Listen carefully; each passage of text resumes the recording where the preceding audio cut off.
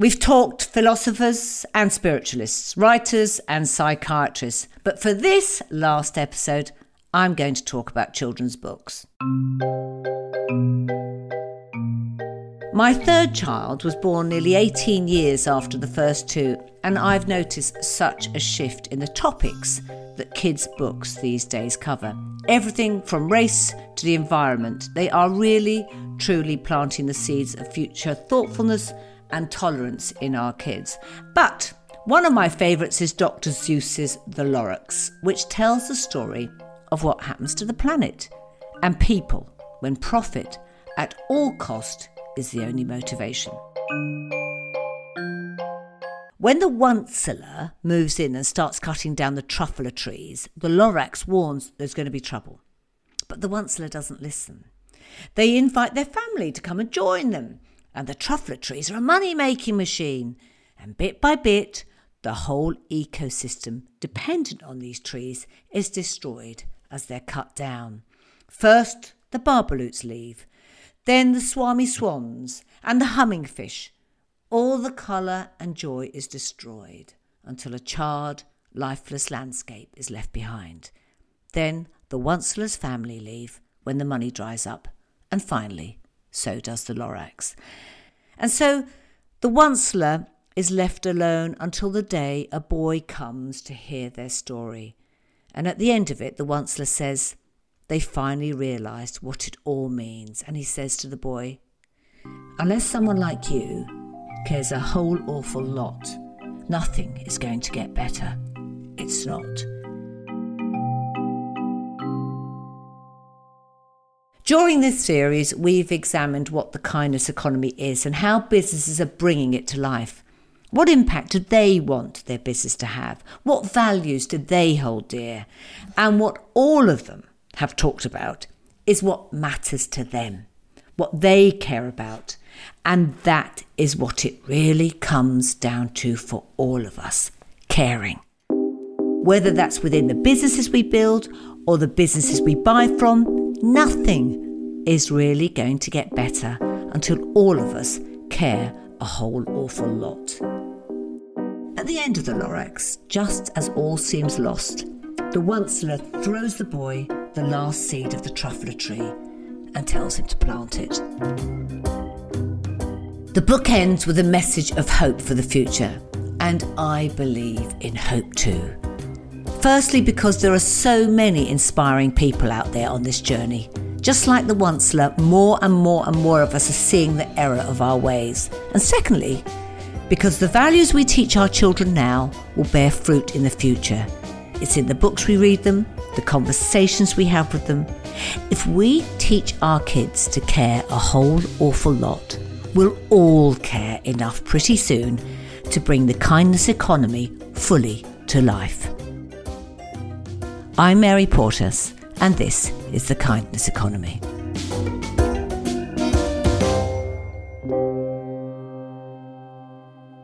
The Kindness Economy podcast is supported by BT and its Small Business Support Scheme. Hello, Corinza.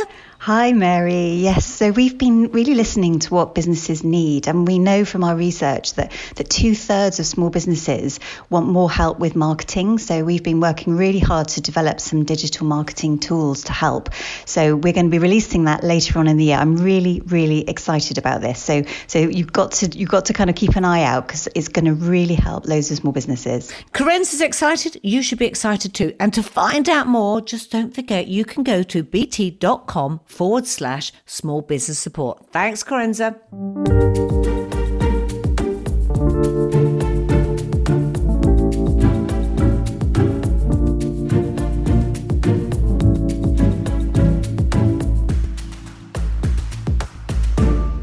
It's the last in this series, the final one in the Kindness Economy. It won't stop here, of course, but I just need a breather. But what's been so fantastic about this, what I've loved so much, and all of us, is hearing from you and the light that it's given, knowing that we're doing something that actually benefits humanity and our planet and actually makes us better people and business people in doing so. Later on, I'm going to be talking to Michael Green, who's the Chief Executive of the Social Progress Index, a great man, and he will talk about how he's putting the stuff that we talk about in the kindness economy into big businesses that can affect change globally.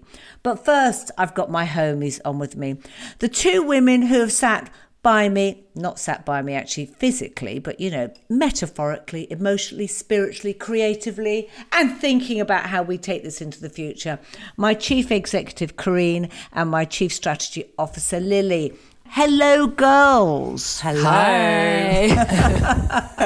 Not awkward at all. No, they're never awkward. See, I don't normally put them in front of the camera. You're not in front of the camera, but today you are, because we've had so many incredible, feedback from people asking. It's been fantastic, hasn't it? It has. We put out a newsletter every couple of weeks, and we honestly started it with we need to collate this in a way that's almost our own therapy, by just writing it, trying to make sense of it and putting it out into the world to see actually whether people were also thinking, feeling the same. And I think there's a power in storytelling, there's a power in sharing, and we believe in the power of example. And I think that's what we felt. We felt the sort of response is just furthering all of that. And it's humanised it, it's made it real, it's made it possible. I know, and we got to that place, I remember so quickly, of this is about vision, a true vision, but it's also about action and putting it into. And Lily, you were one of the things that kept on coming back to us, and which was really difficult. I remember this in the beginning, where we were, particularly in the fashion industry, there was the elephant in the room that everyone kept on saying, this is cheap. Cheap is value. And sorry, we are democratic businesses, that this is the value that people want. You can't take that away from them. And in order to get that value, we know that we're going to have to manufacture and create in a way that doesn't help this planet and doesn't help people. But, sorry, that's what people want. And we got to a really great place on that, to talk about value and how because I think this actually is the thing that keeps coming up time and time and time again. Yeah, and it's louder than ever. I think all the conversations we're having at the moment. So we've got this expression, the double V, value with values. And, to Corinne's point, I suppose a year ago, it all sort of sounded a bit woo-woo, really. It's sort of the hippies in the boardroom talking, yeah, man, just embrace these values. And actually, you're confronted with a hard-nosed business person going, look, cheap will always win. It's about price, maybe a bit of quality, but nothing much more. And now the conversations, gosh, they've shifted so fundamentally. You've got big businesses, small businesses too, recognising that actually it's not just about price and quality and convenience. What people really want is that added extra. You have to embrace whether it's sustainability or community values or just demonstrating that you're driving social progress in some way or another. That's the new value equation. Customers are expecting more, they're wanting more, and they're quite willing actually to pay more. So this idea of a great deal or a good deal without doing good is fast becoming a bit of an issue. So the double V is actually, it's a shorthand to a different way of both serving your customers, giving them a great deal, but also driving that social progress piece. It's really interesting. Corinne and I have had quite a few conversations over the last few months with clients going, look, last year it was all about the we and it was all about altruism and, we were sort of being really, really sort of a good business, but now it's a pendulum swing is right back to the me and we have to give, our individual customers a good deal, and our answer is always, it's got to be both. You've got to be able to demonstrate to consumers that you are giving them a great deal or giving them stuff that they want. But that's no longer enough. You also have to cater to their desire, their appetite for businesses that behave better, who add back, who bring something more. And it's got to be baked into every decision that's being made. I'm going to take us back a bit. I mean, Corinne, you remember this call when we first heard about COVID, and I write about this. We're writing a book together, and we write about how this hit us and shocked the knickers of us completely. It was a shock. And actually, we were the ones that were sitting there at the time talking about the change that was coming and how businesses needed to emerge and evolve. You had been in December 2019 on the TED Talk platform talking to that and trying to encourage people to join us on that mission. So we were already thinking about that. Yet still, when it hit in March, it was a huge shock. Do you remember you and I talking about it? Because it was like, shall we do this? We were like, oh my God, this is what we've believed in. But is that immediately going to save us and keep the money coming in? There was a survival mode that we kicked into, but we was also going, actually, like we actually do believe that there is a better way to do business, to think about business, and we want to work our business through in that way, but also work with our clients to help them. You know, previous to that, we were having to create jeopardy. We were saying, look, change is coming, don't be left behind. Suddenly COVID took the need to highlight the jeopardy away. It was there in front of us and everyone was impacted. Everyone needed to rethink. Everyone needed to reimagine. There was no stone left unturned in that way. But also doing that for ourselves as well at the same time. I remember there was a brilliant line in a book. I can't remember which one it was. It was a transformative something or other. We've been reading so much of this, all of us together. Lils, you'll remember this as well. And I've really felt this summed up how we have had to do our business to survive and how we've had to help big businesses as well as small take this way. And one is, on one hand, we're like hospice workers. There's a dying old way of doing it, but you still don't want it to die just yet. In fact, you don't want it to die completely. You want to keep parts of it. And the other is the role of the midwife on the rebirth of what we are bringing in. And I just think it's been just those two completely polar opposites is what we've had to work with. Karine and I had a brilliant discussion with a client the other day. He was saying, you know, I've had to tell my team, stop saying when we get back to normal, we're going forward into normal. And she's frustrated actually because, and you know, I get it emotionally. Of course, everyone wants to get back to normal. It's been a really, really tough year. But equally, we've got to take advantage of this flux of this, you know, what we call plastic hours, right? That, you know, take advantage of all this discomfort. Explain the plastic hours if people don't know what it is. Well, plastic hours is really a way of describing a period of time that is malleable and it feels chaotic, it feels deeply uncomfortable, but it's your opportunity to, before things set to a degree of normality, is taking advantage of that malleability and actually shaping it in the way you believe is right. So it is quite a philosophical concept, but it's every time we talk to people about this, it makes perfect sense because they recognise that there is all this flux, no one really knows what's next, and it's up to us to sort of, I guess, feel empowered to sort of shape it in the way we believe is best. So yeah, we love that expression, plastic hours. I think we should also recognise that we are still, at the moment, you know, the UK is still shuttered. We are still in lockdown, and I think that I think there's an expectation that we can and should have all the answers now. And I think that, you know, I think we're looking ahead, we're understanding what we've learnt from this year, and so should be making the most of actually this dynamic where change is everywhere, and actually the expectations of change is huge. Where I think we've been very adverse to that for many years. But at the moment, like, our economy is still shuttered and our high streets are still shut and our businesses are still only being able to operate in very restricted ways. So I think this discomfort that we are feeling at the moment, unfortunately, you know, is sort of not going away anytime soon, but actually just imagining actually a better way of doing business that can emerge from this. It's interesting because I'm digressing slightly, but I was outside the school gates this morning. Yippee, at long last! I'm with you there. And I was speaking to a very well-known chef who's redoing his business, and we were both talking about actually that control and that 3-year plan.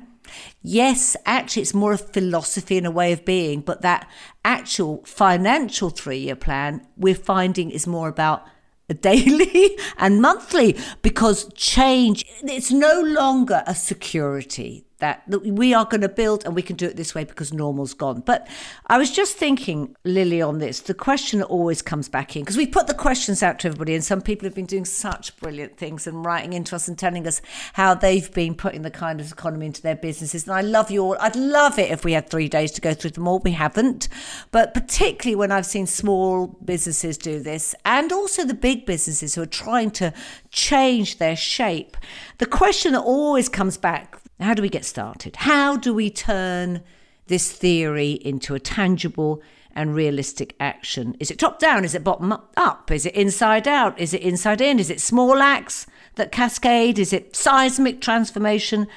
Is it a plan that's going to take 25 years? Do we have to wait? Will we ever see the tree grow? You know, and I think What's your answer on that, Lils? Do you want to give us an insight on what you think, what we've been telling clients? Yeah. Well, I suppose the first thing to say is there's not some sort of magic formula that we can apply to everyone. I know that's a slightly frustrating answer, but it's the truth, and I think it's in large part why a lot of people back off from this. In a way, they go sort of imagine that there's this sort of really intense regimental plan that you need to follow, and that's why they just don't go anywhere near it, because it all feels so theoretical, it all feels so difficult. Whereas actually what we're hearing from all of these examples is just give it a go, start somewhere, and then once you get going, that momentum just, you can't stop it.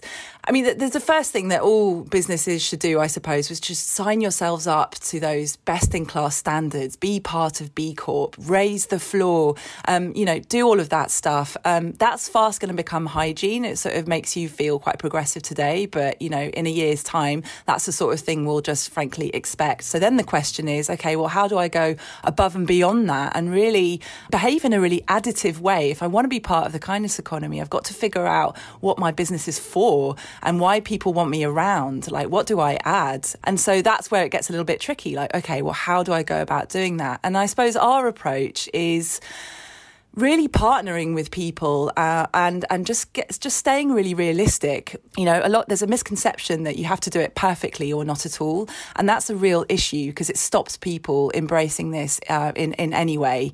So I suppose our first port of call is how can we partner with you on identifying those areas of the business that you can definitely sort of improve. It might be tiny, it might be something you're starting, a small kink in the supply chain. It might be something you do with your people. It might be, frankly, just treating your customers that bit better. It might be identifying your community. What is your philosophy? How are you going to create an environment that actually generates at least behaviours that drive that betterment? Philosophy is important in that respect because it's not unlike purpose. We talk a lot about purpose. That's brilliant. I love purpose. But the problem with purpose is sort of become a bit of a marketing construct. It's sort of used quite cynically to drive short-term fame. It's something that people put on the walls of their businesses or on a slide somewhere, rather than a philosophy, which for us is about driving that genuine behaviour change. And what you live and breathe. I think that you mentioned there about the construct of the 3-year, 5-year plan. I think that actually what a philosophy gives you is a long-term direction of travel that I think people can align to and they can sign up to. They can understand what is the mission that a business and a collection of people, a collective of people are on. Actually, I think what we experience more than anything, and within our business and with our clients, that actually responsive short-term understanding of how to meet immediate needs. I think you had an awesome conversation with Mark Constantine where you spoke to about actually where does that come from? Where does that sort of collective mission comes from? And, and without a doubt, Mark Constantine has created an environment that allows people to have a shared purpose and empowerment in the decisions that they can make. That's Mark Constantine from Lush Cosmetics, in case anyone didn't listen in detail to my podcast. What the B Corp? What people have often said, SMEs can't afford to sign up to that. Is that the case? No, it's actually it's an annual membership, but it is correlated to the size of your business and your income size. So therefore, the smaller pay less, the bigger pay more, which feels very inclusive. But it's just a great indicator of what you should focus on in terms of throughout your business. Yeah, very good guide. Okay, should we do a little call out for those SMEs who've all written in? I'm sorry if I don't cover you. I'm sure you'll send me something on social media with the fingers up. I don't mind that. But we're going to try and do as many as we can. So one each. So I'm going to do the first one, then Corinne, then Lily. So Mary, Corinne, Lily. So I'm knocking off, that sounds a bit weird. I'm kicking off with the Travelling Spoon Brownie business. Thanks for inspiration, Mary. You've inspired us to use our waste surplus of brownies, and we're going to sell these, and the money's raised will go to our local special care baby unit in Newcastle. Corinne, you're next. Shout out to Oxford Craft Studio, which is a gifting business. So my little creative business hand makes unique items made from luxury salvaged and rescued materials. Love that. Linen, which is dead stock, silk from sun-damaged curtains, etc., etc. Amazing. So here's one. Love this one. The Eco Stitch. So at the Eco Stitch, it's fab to see there are so many people with great businesses who care. In my little business, I make and repair, but all my makes are from repurposed or ethically produced fabrics. However, my true passion is teaching teens about waste in the fashion industry and the joy of upcycling. Having worked in fashion for 30 years, I felt it's so important to give something back. Brilliant. Oh, you didn't go down the list because you are a maverick and you went off the list. So now I'm looking up going, blimey, which one can I do? Sorry. Cheeky Charlie. Okay, I'm going for Orwell and Austin, a knitwear brand who said, I want to put my brand forward, Mary, founded 9 years ago with the core value of being ethically run and sustainable.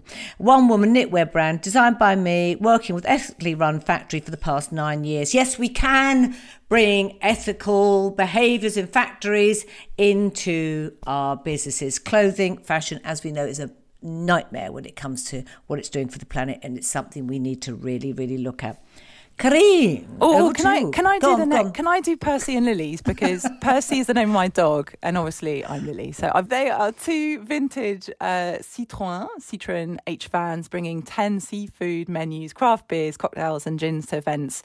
They tell us that their number one value has always been relationship is everything, and it's meant that their staff they've always been paid more than any living or London wage, and they're in the north. People have always come before profit, and we price our jobs according to customer need. If we know they don't have the proper budget and we can help them, then we will. The kindness economy that we've been part of has come back to us tenfold. It pays in more ways than one to be kind. We'll be listening in on the 21st. What's going on the 21st? What am I doing on 21st? I don't know who's running my diary. I don't know. Honestly, I literally don't know what I'm doing. Party, yeah. I want to know what's going on the 21st. So this is actually a shout out that Tracy Johns has given us of her local village pub, the Five Bells, where she just said that they've actually done an amazing job of really hosting community response to COVID, doing live cookery demos, and even painting snowdrops on windows around the village. Oh, I know my local pub, it was brilliant. It just became a deli, drop-in. I used to go up with those. What are they called? They're called growlers, are they, to fill the beer up, tragically? Growlers? I think they're called that. That sounds a bit sexual, doesn't it? Lots of love, girls. I knew that would end up with a bit of a cheeky line at the end. See, that's how we work in our office.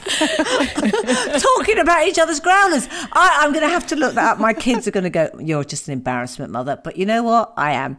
Thanks, girls. Speak later about our book. Oh, we've got to talk about, because we're working on our book Rebuild, which is coming out in the summer, and it's going to have all of these answers, she says, in it. Thanks a lot. Laters.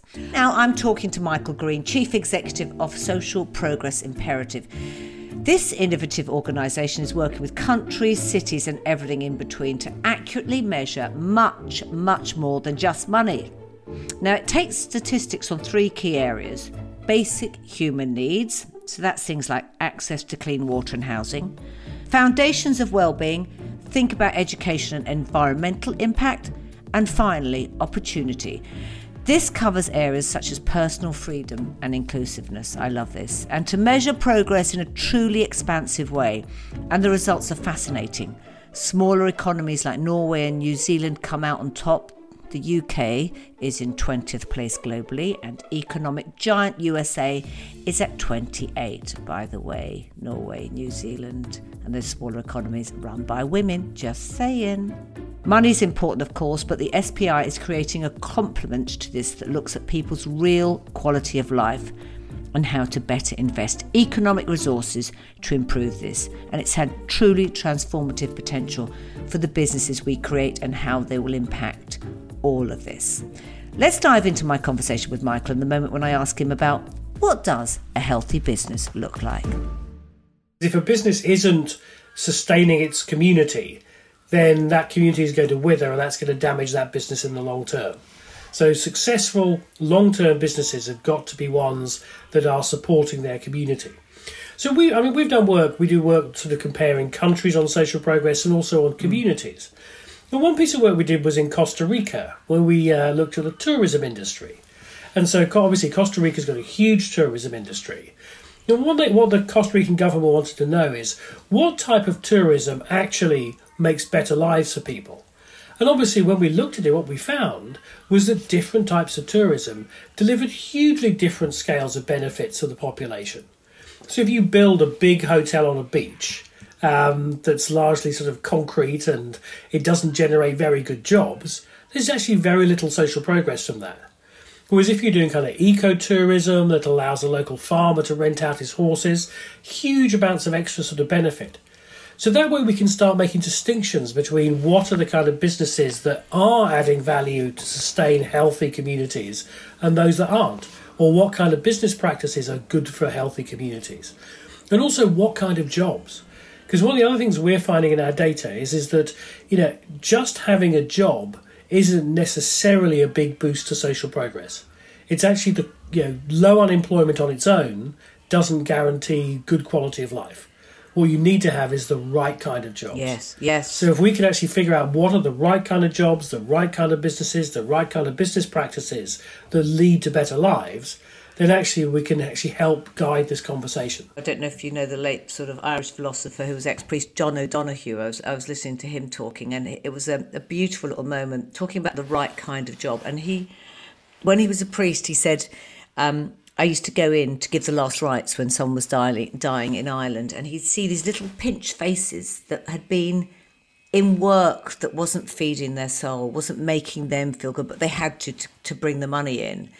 And I always thought, and he said, then suddenly before their death, they would just, all that pressure would go away from their face. I know that sounds very sort of spiritual on a morning, but this is what we are talking about, the human spirit here, isn't it, as well, being fed with this. And I think that gets back to what what I was saying earlier on, was if we incentivize new ideas, replace these good ideas, which is exactly what you're saying, it requires creativity, doesn't it? So the farmer, instead of saying, okay, this is it, would build another hotel, who is it who's flourishing with these ideas? And my hope is, let the old school go, let some of these old businesses go, because the new will come from this next generation who have ideas of how we want to work and live in a new and better way. Yeah. And the point is, this idea about what we're trying to do is achieve human flourishing is, of course, a very old idea. It goes back to Aristotle, and there's the word in Greek, eudaimonia, which I think actually means the God inside coming out. He talks about that's being the kind of the purpose of living.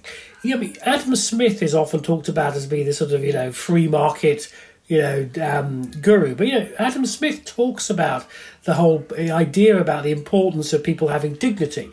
He talks about the ability to have a good suit of clothes to appear in public without shame. So this is part of human dignity. So I think it's actually not about trying to rediscover those ideas and thinking about what's going to be a society, what's going to be an economy that allows us to have that kind of human flourishing. How do we get your SPI into as many businesses? I know you're doing it by countries. I'm trying to look at business because I think they have such huge effect, don't they, on how they behave and how we feel, and all this sense of dignity and well-being and the light inside, as Aristotle said, which is your spirituality and your energy. How are you making this happen within business, or are you slowly but surely, going into every type of business with this and saying, look at this is the health of a business? Is that how you're doing it? I want to feel that you're on a roll here, Michael. So what we're doing with Social Progress Index is measuring geographies. So we're looking at a particular country or region or city or community. What's your social progress? So that's what we can do. So we've done a lot of work measuring countries. We measure 163 countries. And then we do local communities. So actually in the UK, our flagship pilot is in Barking and Dagenham. And so there we've actually measured social progress down to the 17 wards of the borough. And that's actually helped the borough council to target public services better. Brilliant. And as they say, this has helped prevent 200 families going into homelessness. And this has then saved the council more than £3 million. So it's saved them money and achieved better outcomes. So you've taken Dagenham. How long did you work on Dagenham, and what thoughts and issues came up, and how did you manifest change?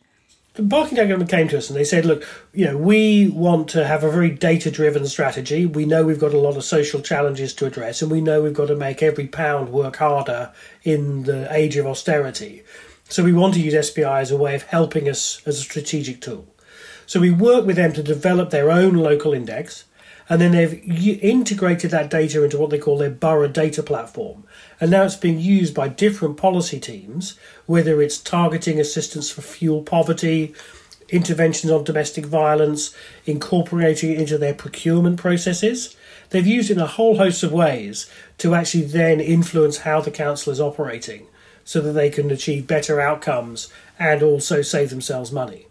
And so what we're doing now is scaling that Barking and Dagenham model to a set of other local authorities in the UK. Because this is one of the big things. By offering this complement to economic measurement, we actually give governments a kind of practical tool to help them make decisions about that trade-off. That actually maybe we need to really focus on this thing that's a social issue that we might have ignored otherwise. So that's kind of what we found then with businesses is that, you know, we've got a partnership with Deloitte, and Deloitte have been a fantastic partner with us around the world. And that's both in terms of the relationship with sort of local governments, public sector partners, but also thinking about businesses. So some businesses have a very specific relationship with the geography. So whether that's, we work with Coca-Cola on agriculture, we work with Cargill on agriculture, we work with mining companies, and also starting to work with, interested in working with retailers as well. Any business that's got a direct relationship to a community, we actually can measure the social progress of that community and say, what's the footprint of my business in the communities that matter? And that's something that can help a business, one, to deal with the risks if the to make sure they have a good relationship with their population, to make sure they can tell their story very well, and also to kind of fundamentally support those communities. Can I take you into another little area on that? Because I think it's wonderful, magnificent, and hurrah, hurrah. How do we get this into the media? This is really important. You know, how do we make this the benchmark for success so that when I do wake up and hear the Today programme, they're saying, actually, this business we measured on the SPI did really well. Sales were down by this much, but they're a healthy business. It's done blah, blah, blah, blah. How are we making that happen?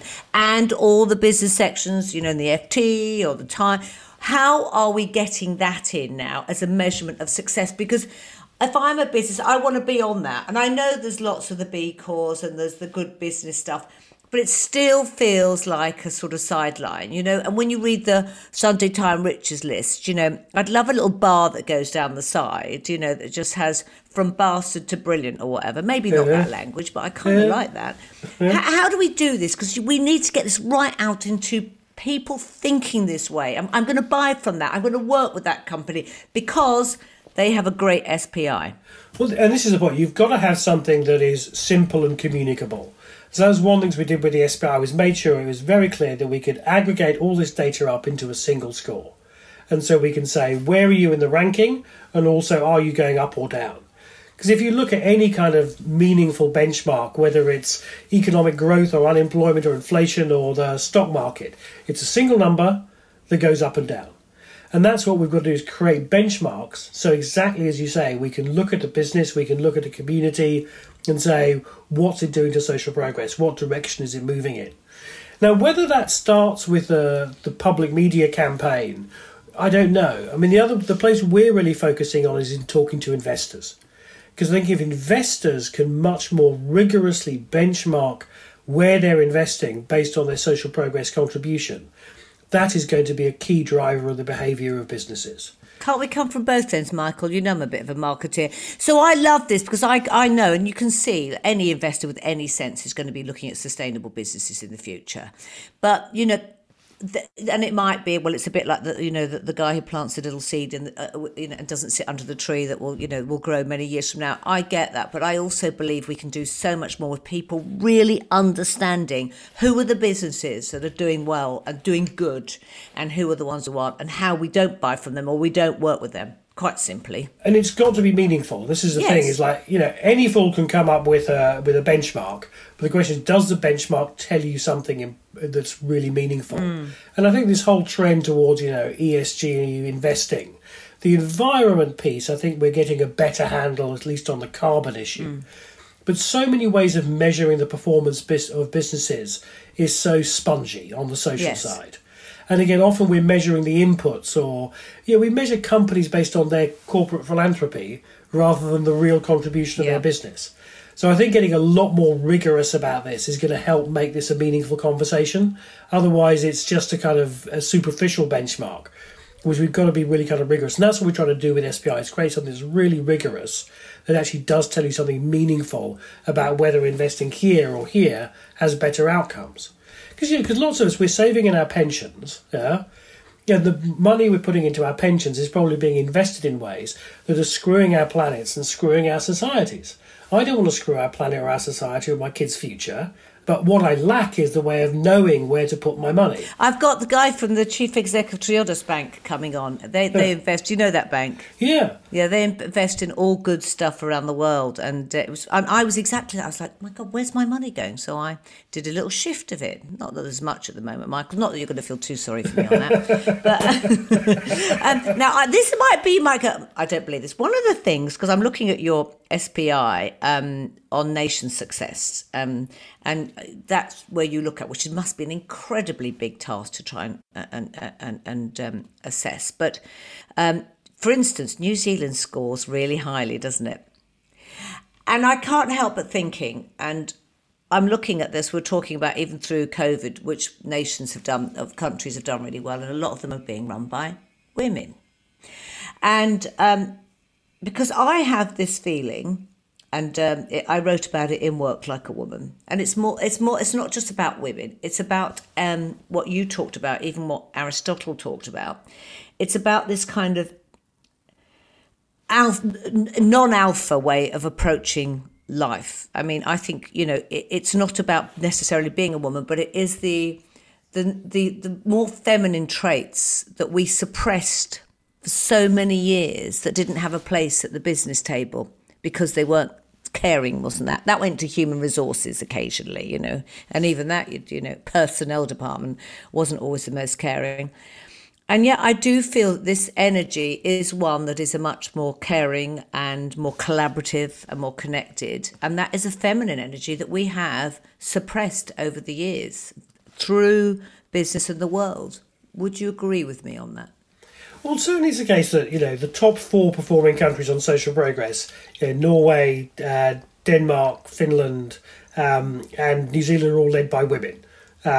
So we certainly see that. I mean, whether that's a robust statistical finding, probably not. But I'll add to that, though, maybe also the reason those women are in power is that the men as well within those countries believe in that energy and believe in that. So they're all part of it. So there might be a woman at the top, but the people of that country are part and harness that energy. I think that's right. I think also, why are these the Nordic countries doing so well? I mean, both socially and economically. I think it's partly because, they've made investments in gender equity since the 70s onwards that actually have been good for equity in society, but also good for the economy because they've unleashed that power. And I know I was talking, another one of the countries that performs very well on social progress is Iceland. And again, another country that's led by a woman. And I know people in Iceland were telling me that, how, you had the famous women's strike in the 1970s in Iceland that kind of was a big... Wasn't it great? They all stopped working and the husbands had to go out. They ran out of sausages, didn't they, in all the local shops because the men had to cook. Yeah. And all they thought was, I can fry a sausage, can't do much else.